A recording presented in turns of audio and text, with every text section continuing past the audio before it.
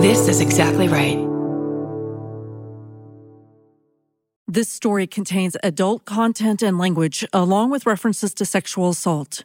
Listener discretion is advised.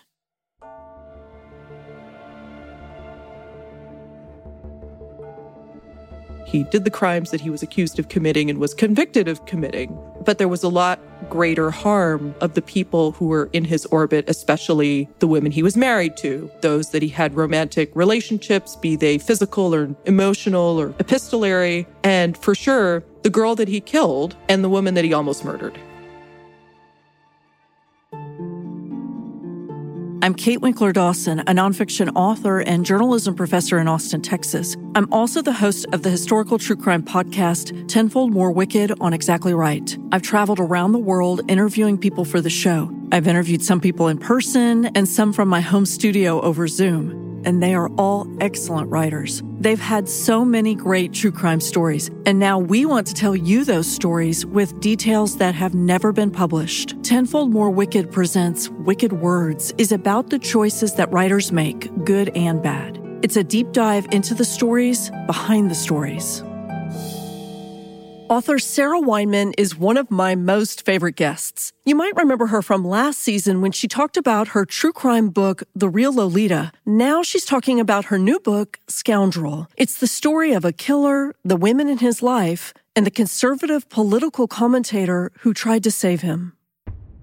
So, do we want to start with, do you call her Vicky or is it Victoria Ann Zelinsky? Yeah, well, the book starts with her and the first line is First Vicky. That was a deliberate choice because before we get into the complicated story of manipulation and literary merit and what we believe and who we choose to believe, it was so important for me to ground the story in who Vicky was and how little life she had lived, because she was only 15 years old when she was murdered. So she just didn't have much in the way of opportunity to do all that much except be a teenager in Bergen County, New Jersey, and hang out with her friends and go to church and try to survive in a home that ultimately proved to be somewhat abuse-laden. And she had a younger sister and a younger brother and an older sister and friends and an older boy that she was going on dates with, even though not much was necessarily happening. Well, let's go back and start sort of from the beginning. When does she cross paths with Edgar Smith? So initially, she and Edgar had known each other just through the neighborhood. He was friendly with this other young man, Donald Hommel, who Vicky had gone out on a few dates with. It was sort of like, a larger group of guys and a larger group of girls. They would go to the Corral on Saturday nights. They would get ice cream at places. They would just sort of hang out because there were small towns. There just wasn't a lot to do. And Vicky had a best friend named Barbara Nixon. And so on the night of March 4th, she was supposed to walk over to Barbara's house and they were going to do their homework together.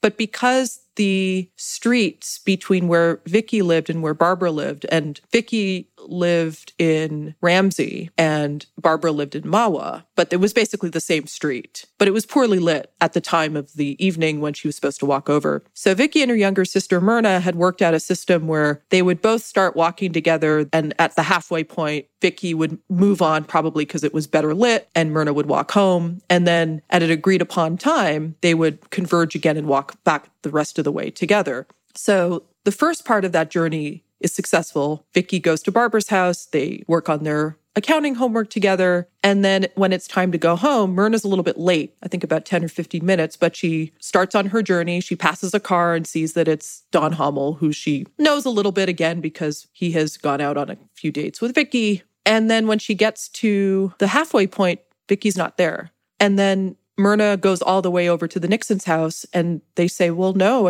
Vicky was here, but she's left. So that's when Myrna realizes something terrible has happened. She finally gets home, tells her parents that Vicky's missing. And then Vicky's father, Anthony, goes out and does an initial search, turns up nothing. By midnight, he's home, and then they all stay up all night because, their daughter's missing. It's horrendous. The next morning, Anthony and his wife, Mary, they go out to take another look, and then Anthony sees some article of clothing. I believe it was a scarf that belonged to Vicky. And by that point, the police had already been alerted, and they all converge around the sand pit that's near a neighbor's house. And then at the sand pit, they see at the bottom of the embankment that there is Vicky's body, and her head has been bashed in. Yeah. How horrible to be the ones that find her. How terrible. So they talk to the police, and what happens? It starts pretty much right away from the discovery of Vicky's body. They have to, it's pretty clear how she died, but there is a medical examiner who determines that the more, scientific word for what happened to her is decerebrated.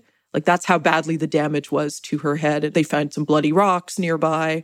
Like, this is not a scene that's carefully cultivated. It's clearly the result of impulsive rage. Sexual assault or no sexual assault? Well, that would come under dispute. So there was no visible signs of sexual assault. They used a term called virgo intacta, which is essentially to say that the hymen was intact. Which we know doesn't mean everything right now. Exactly. That means nothing at all. But in 1957, they didn't know that. Right. So there were a lot of assumptions made about Vicky's virginity or lack thereof, which also gets to the larger thing of sexualization and trying to portray her as willful and wanton when that was anything but. So the police, they talked to a number of young men who are either in Vicky's sort of friend group or there was a military base not too far. So there's just they canvass, they talk. But then they get word from a guy named Joe Gilroy, whose car had been borrowed by a friend of his. And when he gets the car back, he sees that there's blood. It's in the passenger floorboards. He calls it in, just being like, this is weird. And he had seen Edgar, and Edgar had acted in a way that was kind of shifty. And just to kind of backtrack, so Edgar Smith at that point is 23 years old. He had married the previous June his girlfriend, Patricia Horton. She was pregnant at the time and would deliver their first baby, Patricia Ann, in December of 1956. So by March of 57, Pat Smith is home with a 3-month-old baby. And they live in a trailer park, and she basically spends time with her mother and her mother-in-law. That's about it. And Edgar, well, he'd been in the military and then he was discharged and he held jobs, but none of them took. And at the time of Vicky's murder, he had had a job and then been let go. So he was very much at loose ends and acted in a way more befitting of a bachelor than a married man with a young baby at home. And so when Joe Gilroy keeps getting these phone calls from Edgar Smith being like, hey, let's hang out, what's going on? And then they have a discussion, and Don Hummel's around there too, of, did you hear about this murder, that Victoria Zielinski has been murdered? And Edgar kind of brushes it off as this idea of, well, maybe it was like an insane guy or something. And when Gilroy discovers the blood, then he's like, I've got to tell police. So this all happens within the first 24 hours after Vicky's murder. So Edgar had borrowed Joe's car, and what did he say he was going to go do with it? And he didn't really give a good excuse. And Joe went to bed and then was watching TV, and then he wakes up and there's Edgar on the phone again. And it's like, okay, I have your car. Let me pick you up and we can go somewhere. They kind of just acted like dumb young guys. Yeah. But obviously this takes on a much more sinister sheen when it turns out that not only is there blood in the car, but then police discover Edgar's bloody pants that were sort of discarded nearby. Okay, so let's talk about the evidence, which is very little, it sounds like. I know that he has this car. There's blood in the car. Did they match the blood to her blood, I'm assuming, in this car? I don't even necessarily think they got that far. There was some other circumstantial evidence that there was blood on other articles, that there were other items found in the vicinity of Edgar's trailer. He never outright confesses to murdering Vicky, but he does make incriminating statements essentially along the lines of, well, maybe I had something to do with it. Edgar claims that he wasn't the only one at the scene and Don Hummel was there, this guy who Vicky was dating. Is that his defense? So the whole idea is that he's present at the scene, but so is Don Hummel, and that Edgar Smith leaves and somehow magically Hummel and Vicky are still there. I mean, it's ludicrous on its face, but they needed a defense strategy, and the patented some other guy did it seemed to make sense. How are they handling this interrogation? It's less about outright physical violence, although there are insinuations of that. There's just a lot of deprivation, that he asks for food and water and doesn't necessarily get it at the times that he requests it. Certainly, there's a lot of lack of sleep, and we now know that someone staying up for many, many hours and many, many days is a sign of torture. Yeah. So just the way that they handled it, even though it, for their time, I suppose would be, quote, benign, but to our modern day eyes, it still feels very much under question. So was there a witness to put them together at any point, Vicky and Edgar, that night? No, there was not. It wasn't as if anybody spotted his car. It was just pretty much a circumstantial case. Did we get the impression that he snatched her, or she got in and got a ride from him? Most likely, she was walking home. He was driving by. She knows him. He knows her. She gets in, and then they have some kind of argument or altercation. He claims that she said something disparaging about his wife having an affair, which is, again, ludicrous because Pat is young and she's at home with a 3-month-old baby. It isn't impossible, but it's just highly unlikely that that would have happened according to the way Edgar tried to spin it. So something happened, and then she gets out of the car. He chases after her. They end up in the sand pit. He gets a rock, and that's how she meets her demise. But of course, he claimed that they were in the car. She said something nasty, and then they go out to the embankment, but then he leaves her there, and somehow magically Don Hummel is there. Like, it's just, every time I would read that, I just think, who are you trying to convince? And yet, so many people were convinced of Edgar Smith's outright innocence, let alone that there was something fishy with how the interrogation or how the trial ensued. Okay, so remind me again, I might have forgotten. How does Joe's car get back to him? Does Edgar drive the car back? I believe Edgar comes to Joe's place, picks him up, and then they meet up with Don Hummel at a gas station, and they go into town, and Edgar wants to get a haircut, and he's just acting a little bit weird, and that's when they have the conversation about Vicky, and then he's dropped off at the trailer park. Got it. And Joe takes the car home, and when he's by himself in the car, that's when he notices the blood. So Patricia Horton, his wife, what is her reaction? He's 23. How old is she with this young child? I believe 19. Okay. She was really young. So what is her reaction to this whole thing? Does she say, there's no way my husband did this? That's what she says publicly. Okay, so let's go back to the trial before we go to Edgar's time in prison. How is Vicky presented by the defense? I guess the good news is that she wasn't as slut-shamed as I thought she would be by the defense. But even so, the fact that he names Hummel as a suspect and talks about their relationship and casts aspersions, it's sort of like more subtle slut-shaming as opposed to overt. And it's just this idea of that the nature of the crime, that she was murdered so savagely, that her head was bashed in, and the fact that her virginity status is even discussed in open court, that automatically lends a sexual element, especially because it's not warranted. Is what is happening in their household, in Vicky's household, brought out at all? You were kind of touching on some abuse. Was anybody else a suspect from her house, maybe?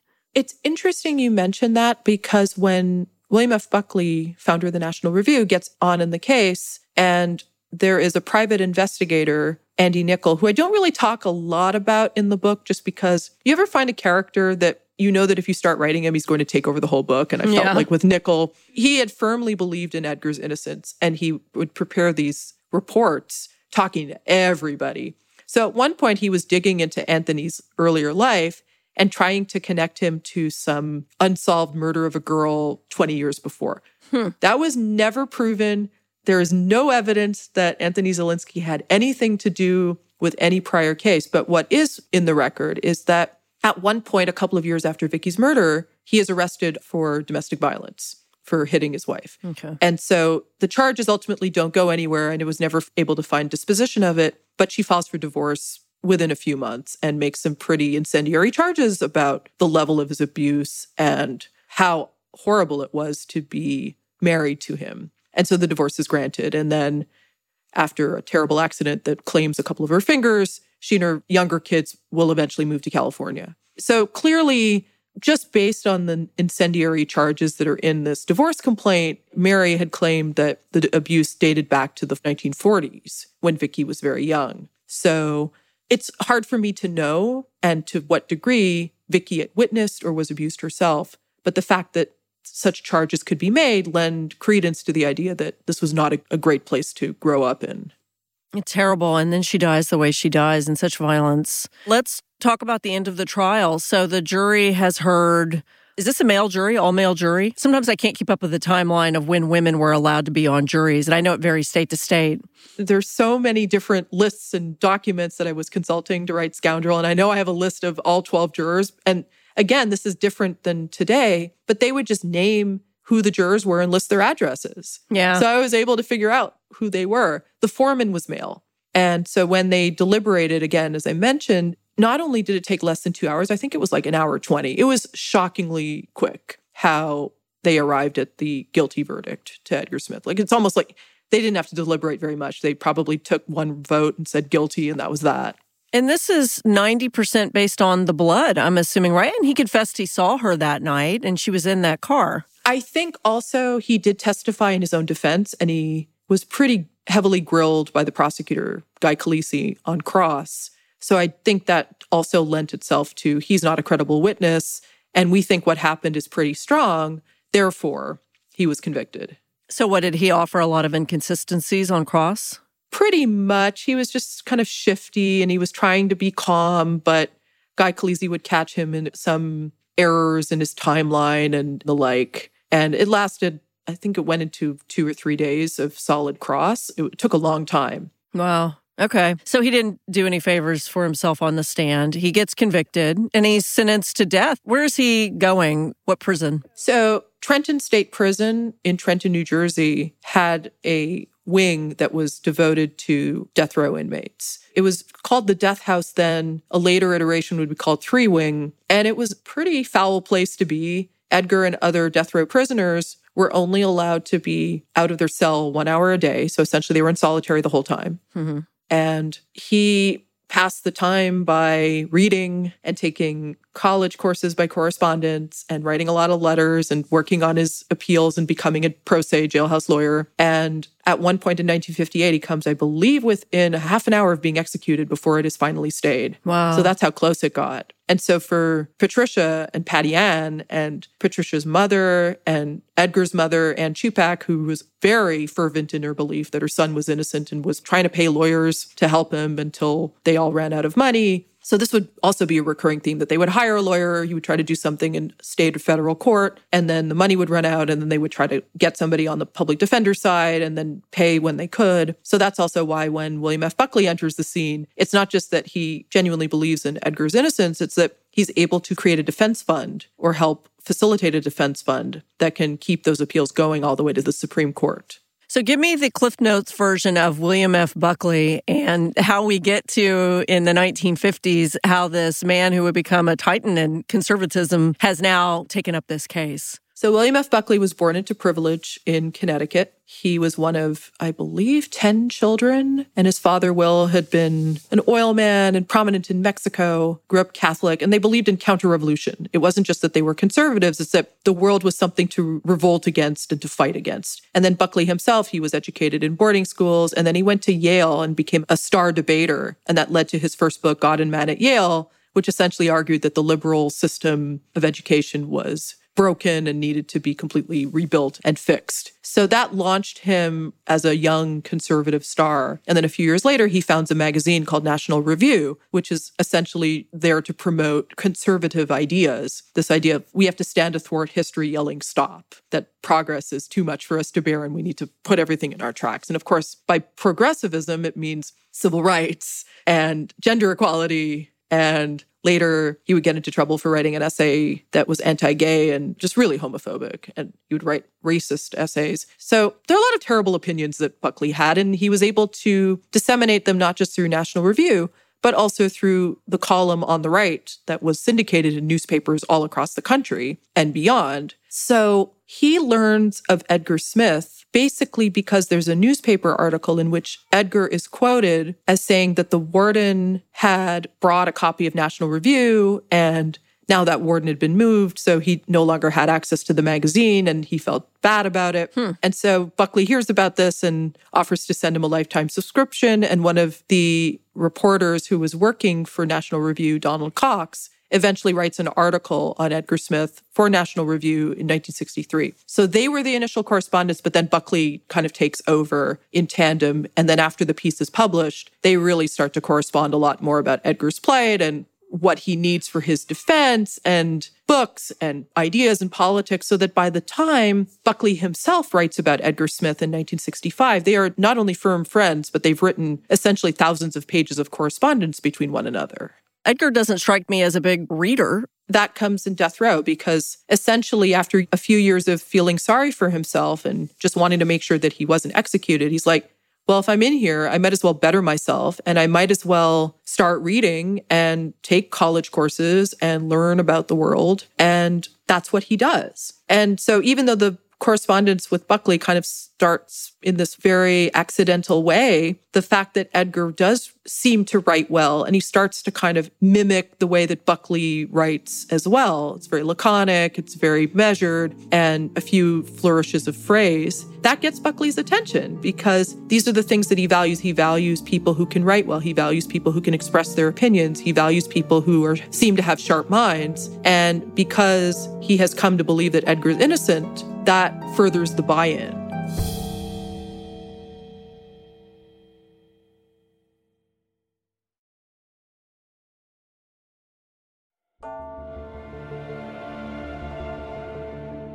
What can William F. Buckley actually do in this situation? Well, certainly he can write articles like the one that he wrote for Esquire magazine called The Approaching End of Edgar H. Smith Jr., in which he outlines his version of what happened and the flaws in the interrogation and essentially why he believes that Edgar didn't do it and that Donald Hommel is a much better suspect. And then at the end of the piece, he says, if you are moved by this story, you can donate to a defense fund that has been set up. So Buckley himself doesn't set it up, but he does provide the initial funds, and other people just start writing in and donating. And so because there had been some articles already about Buckley trying to visit Edgar in person, which became a whole protracted ordeal because the death house did not allow media to go in. And so Buckley essentially had to get a court order to say, I'm part of his legal defense team. And that's how he was allowed in. So he writes this article, there's this defense fund, and people start donating. And one of the people who donates and also gets in touch with Buckley is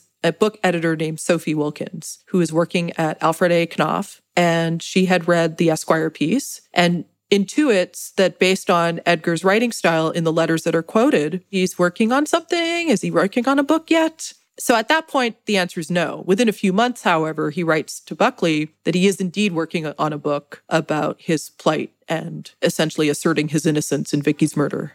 So he gets a book deal? Is that what we're leading up to? Buckley helps get him a book deal. Yes, that's true.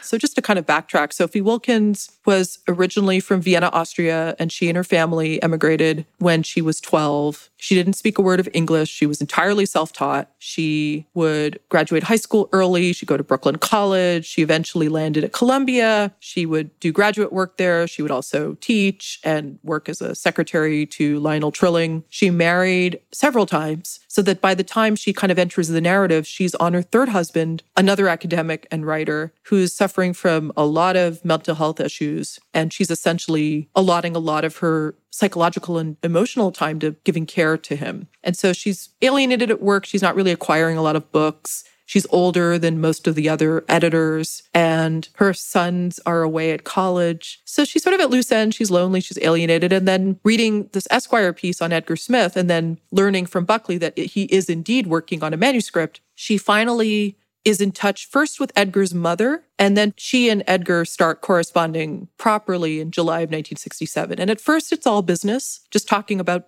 the state of the manuscript, how much he has left to write, whether he needs an agent, what books he might be reading. And then because of Sophie's nature to be very hypergraphic and oversharey, Edgar's letters take on that quality as well, so that within several months, they're essentially declaring love to one another. And even though she goes to meet him and it has a very disappointing experience where essentially the Edgar of the letters does not match the Edgar in person, he's a lot more taciturn. She's sort of put off by his northern New Jersey accent.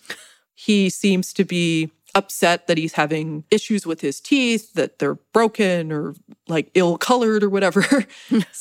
But then they just sort of move past that and just continue on with the trajectory of their letters, which grow increasingly romantic and then increasingly erotic. And you have to imagine what it's like for me to be in the archives reading these letters. Oh, yeah. As they get progressively weirder and off the rails. And I'm just sitting there going, what am I reading? And did anyone read this before me? And I'm pretty sure the answer is no, which was also just kind of terrifying in its own way. But that's the nature of archival research, as I know you know, that you discover things that have essentially been hiding in plain sight the whole time. Whose archive is this in? I'm not going to go read these letters, but I'm just curious, who would put these? Does she have an archive? She does. Oh, wow. When Sophie Wilkins died in 2003, she kept everything. She didn't really look through them, and I am sure for a lot of reasons, she didn't really want to revisit this correspondence that she had with Edgar Smith, that it was just easier to shove it in a box and forget about it, but it was still there. So they're all donated to Columbia University. Oh, wow. And one day in 2016, I'm just looking for material and I see Edgar Smith's name mentioned in this archive. And I was like, that's interesting.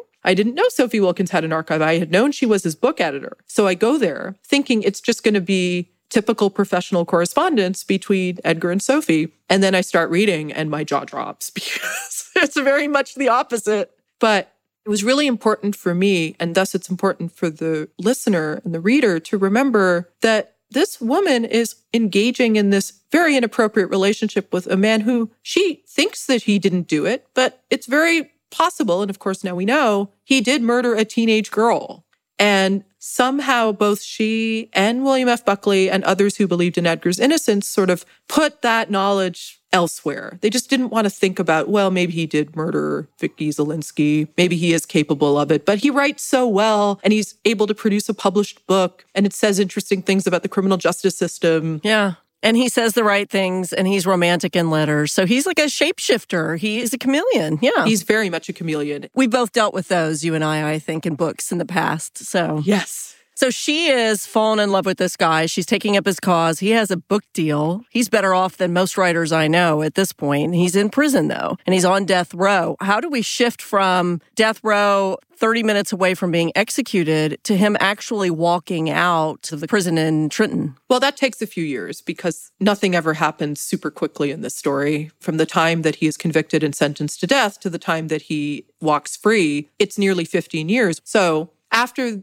essentially incubating his first book with Sophie in this deeply inappropriate way, that book, Brief Against Death, is finally published in the fall of 1968. It's successful to some degree. It's very critically acclaimed. It gets rave reviews from the likes of crime writer Ross MacDonald in the New York Times, which never fails to stagger me.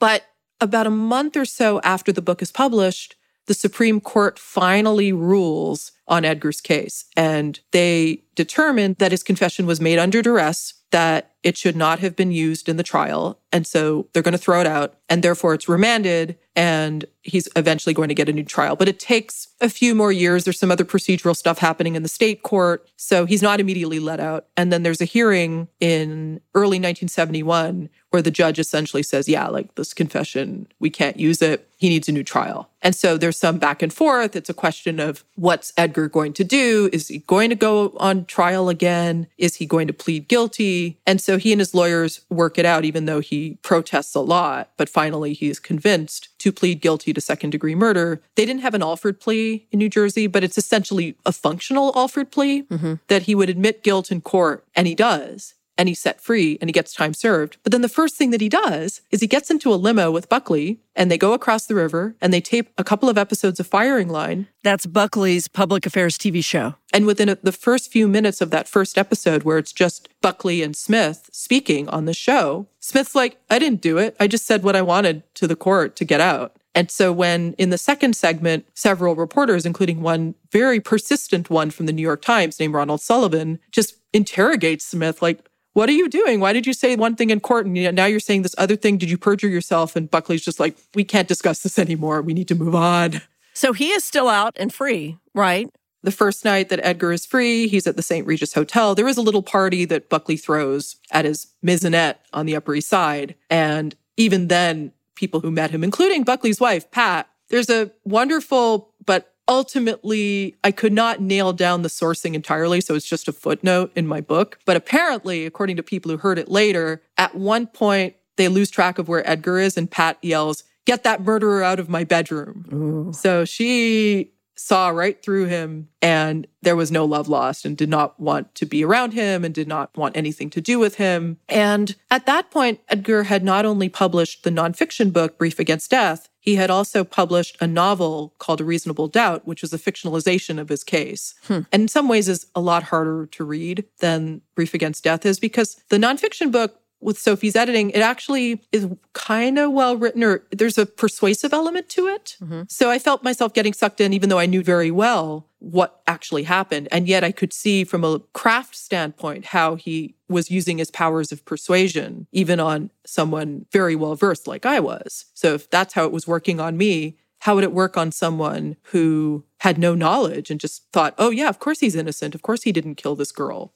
So he had published that book. He was working on another nonfiction book. He was working on sort of a popcorn thriller that he published pseudonymously. And he claimed that he had stuff with editors at Playboy and some other magazines. So for the first year, he was kind of doing okay. And he was giving speaking gigs at criminal justice conferences and going to legal proceedings and then opining about them and writing op-eds. But by the time the next nonfiction book, Getting Out, is published, that's when things start to go south. So he travels, he loses track of money, he takes up with a young woman in Bergen County who's about 20 years younger and very innocent in the ways of the world, even though she's very smart. And they get married and move out to San Diego. And there's a time when he and Buckley aren't in touch because he's kind of defaulted on a loan that Buckley had signed for. So there's some correspondence to that effect. And then finally, Edgar resurfaces and apologizes and claims he's going to pay it back, but that doesn't really happen. And then they meet again in person in 75 when Buckley's giving a lecture, and Buckley meets Edgar's second wife, Paige, as well. And there's a letter between them where essentially Edgar writes, well, I'm at this point and it feels like deja vu. My wife is working, I'm not. I'm having trouble getting much in the way of writing work. And this feels a lot like it did in the late 50s. And it's like, oh, here's this foreshadowing. Yeah. And then cut to about a year later, and he is legitimately out of work, and Paige is legitimately supporting him. And he goes in for a job at, I think, the San Diego Union Tribune, and they say no. And all the old rage is back. And that's when he takes Paige's car and starts driving, and he sees a woman coming out of her job and kidnaps her. Tell me about the woman. This is in 76, is that right? That's right, yeah. So Lefteria Osbun, although she was usually known as Lisa, was a young woman. She was working at this clothing shop. She was married, had kids. I believe she was on her second marriage and he was on his second marriage. So they had like a blended family. She was in her early 30s. And she was just like a regular person and had never met Edgar Smith in her life before. And he grabs her from the parking lot and pushes her into the car, and they struggle, and he stabs her some more, but she is fighting the whole time and manages to get the car pulled over and the door open, and then other drivers are getting out of their car and trying to figure out what's going on. And she finally rolls out of the car and is by the side of the road, and he takes off in the car. Oh, wow. So he's a fugitive for a while. Yeah. But they do track the license plate and they trace it to Paige, and from there they trace it to Edgar. And that's also when Buckley learns that Edgar has done this crime and that he's on the run, and he figures that Edgar's going to call him, but that takes a little bit of time. And he somehow gets his way to New York, and he borrows money from his old editor, and he claims that he goes to Vicky's grave and has contrition, but I think that's not necessarily true. And finally, about 10 or so days later, he ends up in Las Vegas and he calls the National Review offices. Buckley's not there, but his secretary, Francis Bronson, picks up. And so Edgar says, is Buckley there? And Francis, quick thinking, says, no, he's in New Mexico on a speaking engagement. And Edgar gives Buckley essentially the information as to where he is. So Francis relays this to Buckley. Buckley calls the FBI. Finally. Yes. The FBI shows up and arrests Edgar, who is at the hotel under an assumed name. And so Lisa survives. We know that, right? She does. She died in 2019. Did you get to talk to her for this book? I did not. I wish that I had, but I think by the time I was really seriously reaching out, she was already not doing well, and her husband had died some years before. And obviously it would be great if her children or other relatives, if they were listening to this or if they happen to read about Scoundrel, that my door's always open to be in touch. That's the way I always try to operate with sources I'm unable to reach out to in time for a book's publication. Like the door should always be open for that. Yeah. Do we know what Edgar's reaction is to Buckley being the one who turns him in the second time? Well, I don't think he learns that straight away. Although I believe when Edgar is in jail awaiting trial, he had asked through a proxy for Buckley to offer some kind of character reference that could be used, and Buckley declined. He just was like, I'm done. I have no interest in having any kind of relationship with this man going forward ever again. And so there was a trial, and Edgar does some very strange things where he claims that he's a mentally disordered sex offender and that it was a crime rooted in sex. And he finally admits to killing Victoria Zelinsky once and for all, and he claims to have remorse. But the prosecutor sees through this because for some reason in California at the time, if you claimed to be a sex offender, that you would get less time in prison than if it was just a robbery or if it was just a straight up murder or attempted murder. It's still a capital crime, though, wasn't it? In 76, even though I think the death penalty was in the books, he didn't kill Lisa Osbin. Right. So it was attempted murder. Therefore, that would not be a capital crime. Right. But he still faced the prospect of spending the rest of his life in prison.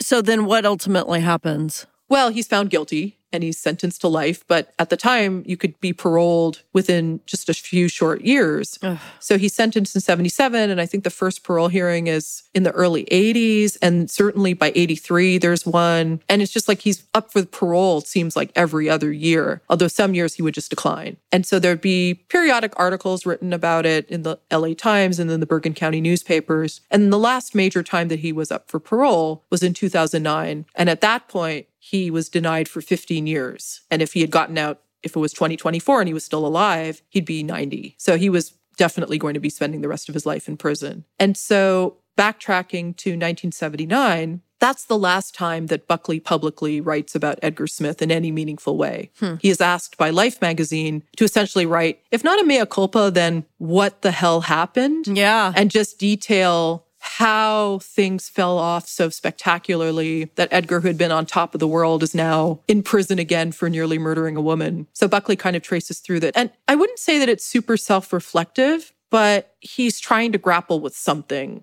And there are some private indications and conversations with people who knew Edgar, especially with Sophie, that there is some remorse, there is some regret. There is some sense of we are survivors in a shared war. But then by the early 80s, it's like no more discussion. Yeah. And I was able to talk to some people who knew Buckley, and I would ask them, did he ever talk about the Edgar Smith case? And they flat out said no. It just wasn't ever a topic of discussion.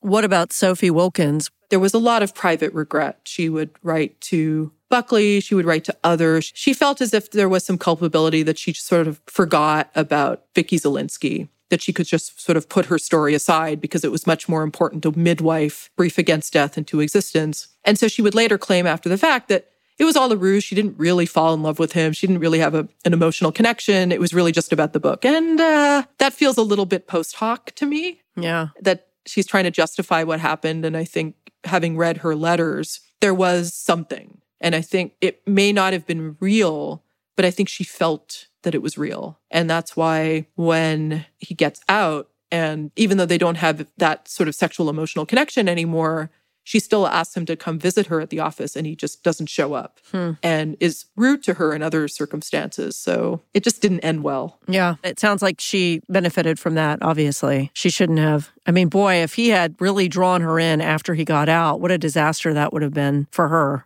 Well, he was trying to draw other people in after he got out, although that was not so much from a book publishing standpoint, but from a will you spend your life with me standpoint. We didn't even discuss Juliet Scheinman, who is a woman who had started corresponding with Edgar late in his time on death row and was sort of his first post-prison girlfriend. And she lived in New York. She had a couple of kids. She was an aspiring actor. She was an activist. But then within a couple of months, it was all over because they went on a driving trip together. And at one point, he starts choking her.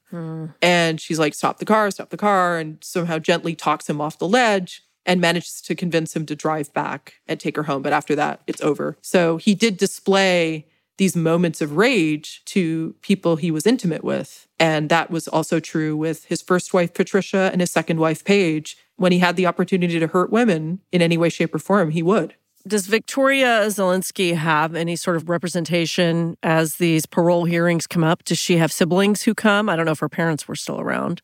Well, her father died in the 70s. Her mother died in 2001. And her siblings, no, it was too painful. Another instance of this is traumatic to process. We're not going to talk about it anymore. I was able to reach out to Vicky's niece, who was very helpful, although the interview that we did is not directly referenced in the book. But she basically said, this just wasn't something we talked about, and I wanted to know more. And my mother and my aunt they couldn't. It was just too much. So ultimately, what happens with Edgar Smith? He dies in prison. He does die in prison, but not before finally reconnecting with his daughter and granddaughter. And so I was able to track them down, and they were very cooperative and helpful in speaking with me. And they described just how he was able to somehow have money. He had an investment account, pension, or... I mean, seriously? Yeah, I know. He claimed in his last parole hearing that if he got out, he would make his living as an author. And I couldn't help but snicker. It's like, really? Do you understand how the economics of this work? It's no, not happening. So he reconnects with Patty Ann and Patty Ann's daughter and essentially pays for their ticket to come visit him, which they do. And he acts very weird and changes his story again and is now claiming he didn't kill Vicky, which baffles them because they know otherwise. And he had this habit of keeping tabs on people. So he would send Patty Ann stuff relating to her high school transcripts. And he was always on the alert about Paige, who, again, he divorced, and it was an acrimonious divorce. And he would later sue her, and he essentially stalked her from prison. It was a pretty horrible thing. Like, it was cyber stalking, because she would get stuff delivered to her address and she would have no idea how he knew her address. And it would just freak her out. For that last parole hearing, she spoke with a reporter and just basically said, he cannot get out. Like, he will ruin my life if that happens. Because of how I worked on Scoundrel, I started preliminary research and reporting at the end of 2014. And so I was reaching out to various people, including Edgar Smith, because he was still alive then. And I had to sort of tread carefully and think about how I was going to approach him, because even by that point, I knew he had told a million different versions of what happened. The one that I land on as being the most satisfactory as to what happened between him and Vicky is that when he described to the parole board again as, I was angry. And that feels as honest as he was capable of being about what happened in the car on the night of March 4th, 1957. So I didn't really want to ask him about that again, because I thought I wouldn't really get much in the way of good answers. And he seemed enough like, if not an outright psychopath, then certainly someone with those tendencies that he would just tell me whatever he wanted and it would be kind of useless. Yeah. So I initiated the correspondence by saying that I was working on something on William F. Buckley, which was true, and that I wanted to ask about his friendship with Buckley, which I legitimately did. And he writes this effusive letter back to me. At the time, I was still living in Brooklyn, and said, you're the first person who's ever written me from Brooklyn. And I managed to be there when I was on the run. And then it's like, I had mentioned something about his health being bad. He's like, how did you know that? And then in my next letter, I quote some more from what he said in a parole board hearing, explained that a lot of people in his orbit had since died. And I just wanted to know what was up. And then I get a more contrite letter back. So thinking, okay. But I just get the sense of, I don't want to prolong this correspondence too long. I didn't think the likelihood of visiting him in person was good. I didn't know how I would feel about visiting him in person. I was working on other projects at the time, and I was learning about this litigious side to him, and that felt kind of threatening, frankly. Yeah. And then I finally just decide, I'm going to just ask a bunch of questions that I know have not been asked and that are committed to paper, and send it off and see what happens, assuming nothing. He writes me back. He's like, I think you're writing a book about me, and I don't like that, and I'm not going to cooperate. And then proceeded to answer every question. Because he couldn't help it. He couldn't help himself. I know. Yeah, because that's what people with psychopathy do. Okay. It's truly a compulsion. Yeah, it is. And so he did, and because he wanted his way. So did you learn anything new from him that you think sheds light on this situation? No, I didn't really learn anything much at all. Well, good Lord, I hope you used a P.O. box or something. I did. Yeah, right. But let's just say that when I learned that Edgar had died, I had a lot of mixed emotions, especially because I knew there were sources that I needed to reach out to let them know, because they didn't know. But I also knew that his being dead meant that I had more freedom to write the story that needed to be written.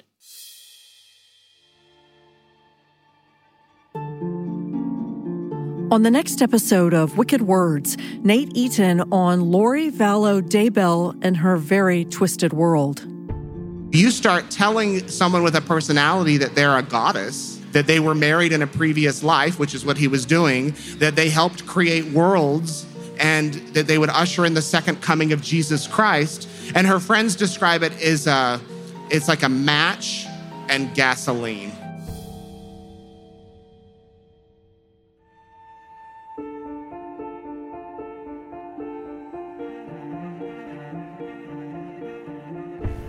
My new book, All That Is Wicked, is available for pre-order now, including the audiobook. All That Is Wicked is based on our first season of Tenfold More Wicked. You might think you know the whole story of killer Edward Ruloff's crimes, but there's so much more. My book, American Sherlock, is also available. This has been an Exactly Right Tenfold More Media production. The producer is Alexis Amorosi. Our mixer is Ryo Baum. Our sound designer is Andrew Epen. Curtis Heath is our composer. Nick Toga did the artwork. Ilsa Brink designed the website. The executive producers are Georgia Hardstark, Karen Kilgariff, and Danielle Kramer. Follow Wicked Words on Instagram and Facebook at Tenfold More Wicked and on Twitter at Tenfold More. And if you know of a historical crime that could use some attention, especially if it happened in your family, email us at info@tenfoldmorewicked.com. We'll also take your suggestions for true crime authors for Wicked Words.